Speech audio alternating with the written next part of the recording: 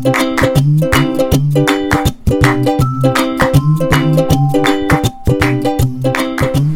is the Thanks for Sharing podcast, the podcast where we explore all things recovery, healing, and relationship. Remember to subscribe and download episodes in the iTunes Store, the Google Play Store, or on the Podbean app. You can find more Thanks for Sharing at www.thanksforsharingpodcast.com or on Facebook at facebook.com/healingpaths. That's path with an S. Hi everybody, welcome to Thanks for Sharing. This is John T. Jackie is gone today, so I'm going to be recording a solo episode. I know you've had a couple solo episodes from Jackie in the last couple months, so now you get one from me. Today I wanted to talk about the hidden power of data in your recovery or in your change process. And I'm not talking about data that's collected remotely and published in research articles and that you have to be able to withstand a lot of dry information to absorb. I'm talking about the data that comes from your life, from your experience. So let me back up here and give some reasons why I'd be promoting a data look at your recovery and at your change process. So first of all, I think we've talked about this on the podcast before. The book Thinking Fast and Slow by Daniel Kahneman. He and Amos Tversky, who did this research, ended up winning a Nobel Prize on it. But they essentially identified two systems in the brain, the two main ways that the brain absorbs and processes information. The first, they call it System 1. This is the gut reaction, surface level look, quick decisions, go with the flow kind of decision-making process. This is what gives us the feeling when we walk through a dark parking lot at night or when we approach somebody who just raises the hairs on the back of our neck. We may not know in our frontal lobe anything about this person or about this situation, but something says there's danger here. There's value in System 1 in making really quick assessments. System 1 is very survival linked, which we all need. System 2 that they identified, this is more of a slower grind process. And there's different kinds of information that are best suited for System 1 and System 2. And so when I talk about gathering data about your recovery, I'm really talking about engaging System 2. The part of you that observes, that's not so much what's my gut saying or how does this feel or even what does this look like, but really waits for a larger collection of data and a deeper collection of data. An example of this, the movie Moneyball several years ago with Brad Pitt, told the real life story of I forget the baseball team this was, but it was the real life story of this team manager who decided to put together a baseball team based on statistics, and he would play the players based on their stats and what he could predict from the data, how they would perform in a game. And this was a championship team that was put together with not a lot of money, and these names were not very well known, but their stats were known. So this is another example of how System 2 works. Often System 2, I think, is hard to listen to. It's hard to mine that data because it can be counterintuitive or it doesn't fit our preconceived notion. But in that example, it's evident that there's benefits to using System 2. And this certainly is not a System 1 versus System 2 kind of a debate, because we need both of them. And I think actually the two of them working in tandem can be really, really powerful. And we can actually use information from System 1 to help hone the data collection that we're doing in System 2. And we can use information and experience in System 2 to help us to check the biases of System 1 and to evaluate and analyze the information that we're getting from our environment a lot more accurately. So how does this even get used in recovery? Like why, or a change process? Why would you collect data and how would you collect data? Another example from my personal life, a couple of years ago, I undertook a course of education that I feel like made me a more competent therapist. I work in a private practice. That means that there's no guaranteed paychecks, and my livelihood depends on my ability to let people know what I'm doing and to instill confidence in people in the work that I can do in a very short amount of time and in advertising. So as part of that, I learned a new way of answering the phone, which may sound kind of weird, but just challenged some perceptions I had around the role that the telephone played in helping people get into therapy. And so as I was learning this new system and trying it out, I remember talking to the person who taught me this, and I just said, it's going terribly. I'm shaky, I'm not confident, it feels really, really awkward. And he had prepared me a little bit for that, and he said, this is a new way of doing things, so it's going to feel awkward and it's going to feel clunky, but the more you practice it, the better you're going to get. And I said, yeah, I get that, but none of this is translating, and not enough of this is translating into people coming to see me for therapy. In fact, I think I'm doing worse than I was before. And he encouraged me to keep a spreadsheet that not only had notes about who was calling in so I could make sure that I followed up, but also included notes about how I felt the call went and what I predicted the outcome was going to be. And I color-coded that column on what I thought the outcome was going to be. Red was this person's absolutely not going to schedule with me. Yellow was I have no idea. And green is this is definitely going to happen. And I would compare that feeling in the moment with the outcome because, often you wouldn't know the outcome for a few weeks down the road. People might say, yeah, I want to schedule with you, and then they wouldn't show up to an appointment, or people would say, I'm not sure right now, let me get back to you. And so going on my gut, what I felt was happening is that I was successfully scheduling appointments maybe 15% of the time. And that's why I was really, really discouraged. And as I tracked this data over time, what I found was that I was successfully scheduling people more like 70 or 80% of the time, which made me really, really happy. That told me that my phone call and my efforts to help people feel out if I was a good fit for them or not was actually succeeding way more than it was failing. But my lack of confidence and that voice inside my head that, for a lot of my life has said, you're not good enough, this isn't going to work. Nobody wants you. That voice was tricking me, and I was stressed and anxious and discouraged for no current reason. And so keeping that data on what was actually happening was really, really, really, really important for me. Another example, early on in my recovery, I was encouraged to keep a calendar. Just noting the days that I worked a program and the days that there was relapse. And I really resisted this because I thought, why do I want to see a history of my failure?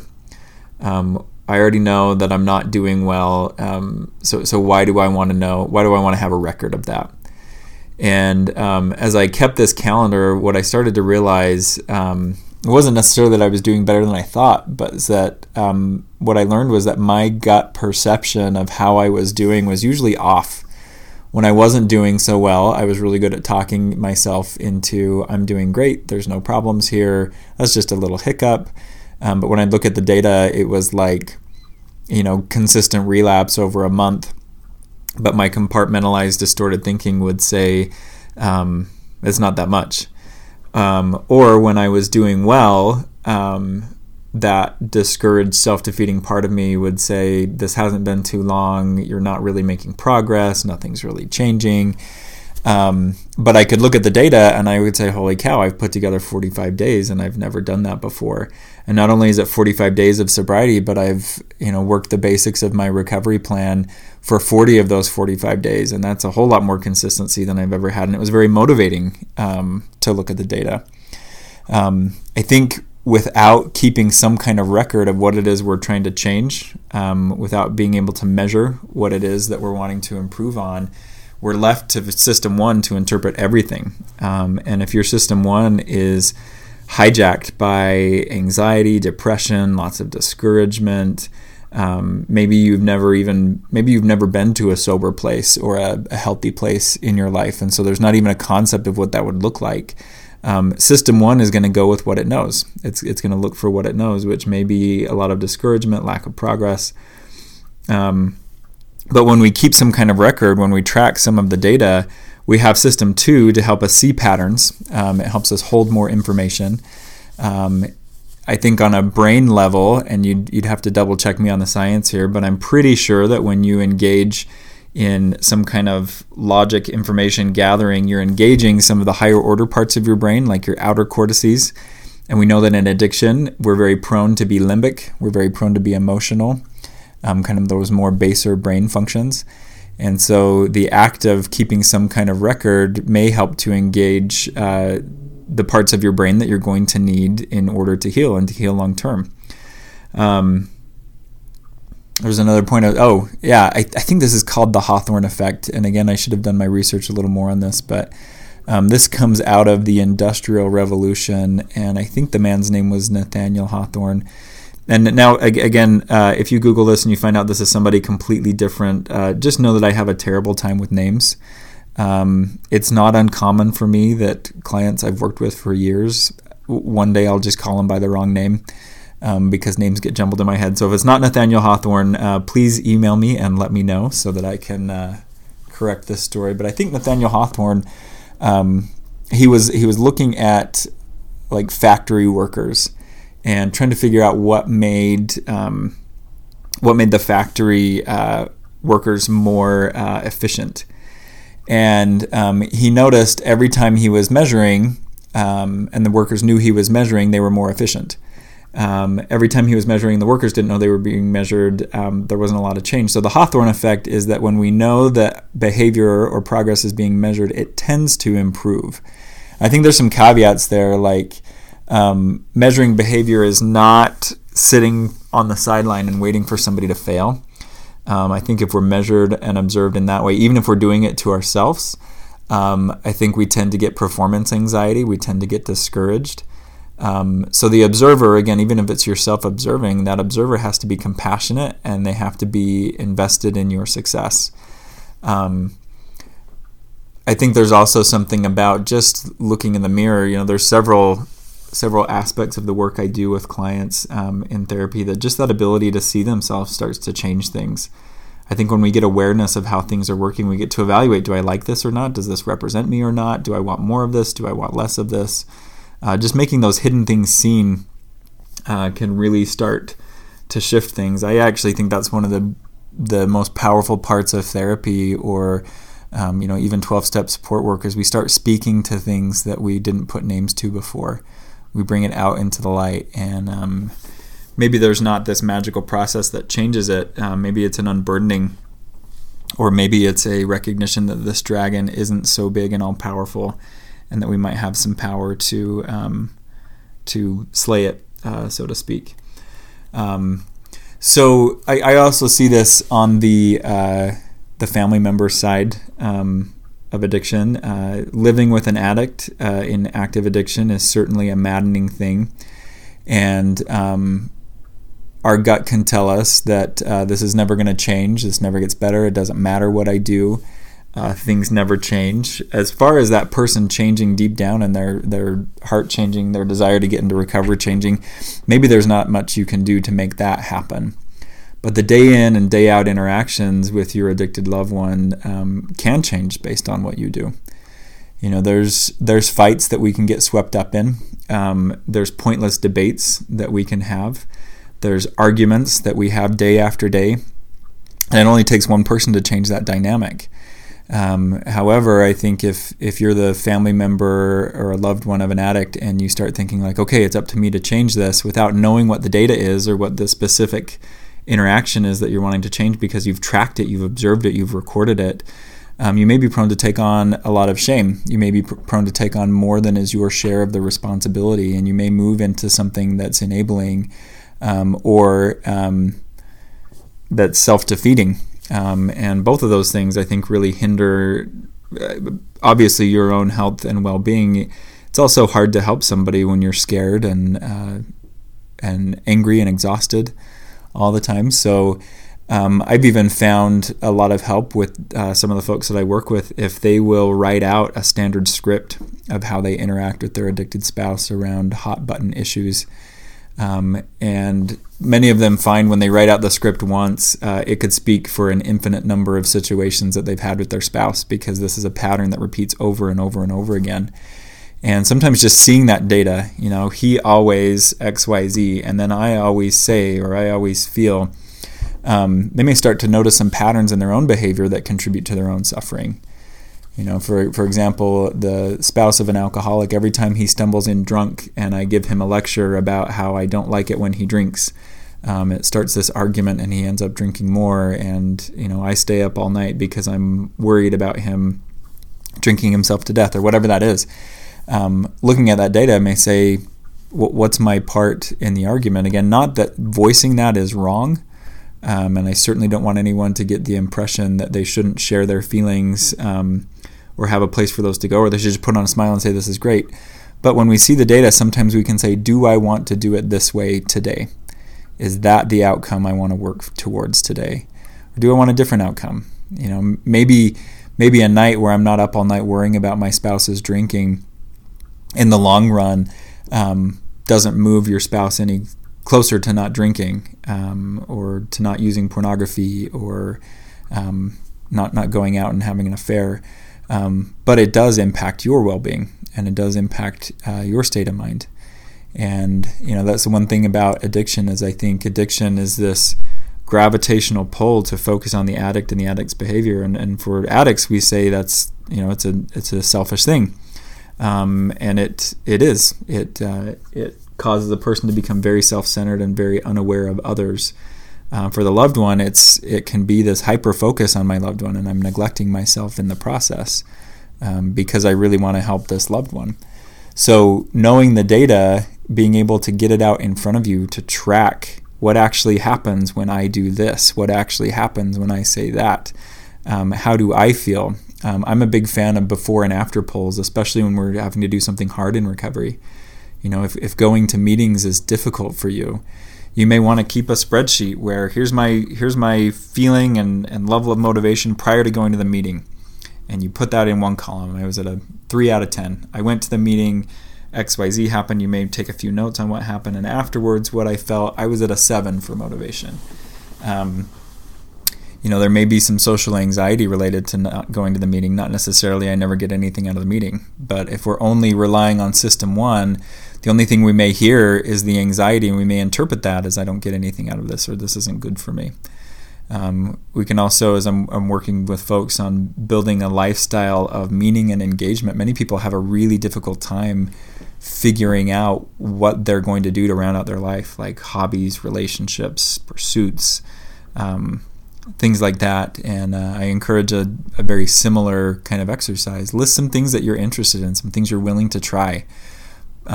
Take a poll on your level of interest before you engage in that thing. For example, a couple years ago, there's this paint night program. I guess you'd call it a program. It's just this thing that a lot of local bars do, and I'm sure it's across the country. They'll bring in an artist who will show you how to paint one of their paintings. And I grew up oil painting. I took classes. I loved it.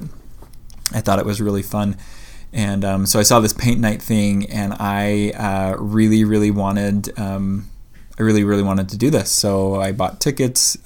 Actually, my wife bought me tickets for me and a friend of mine for Valentine's Day.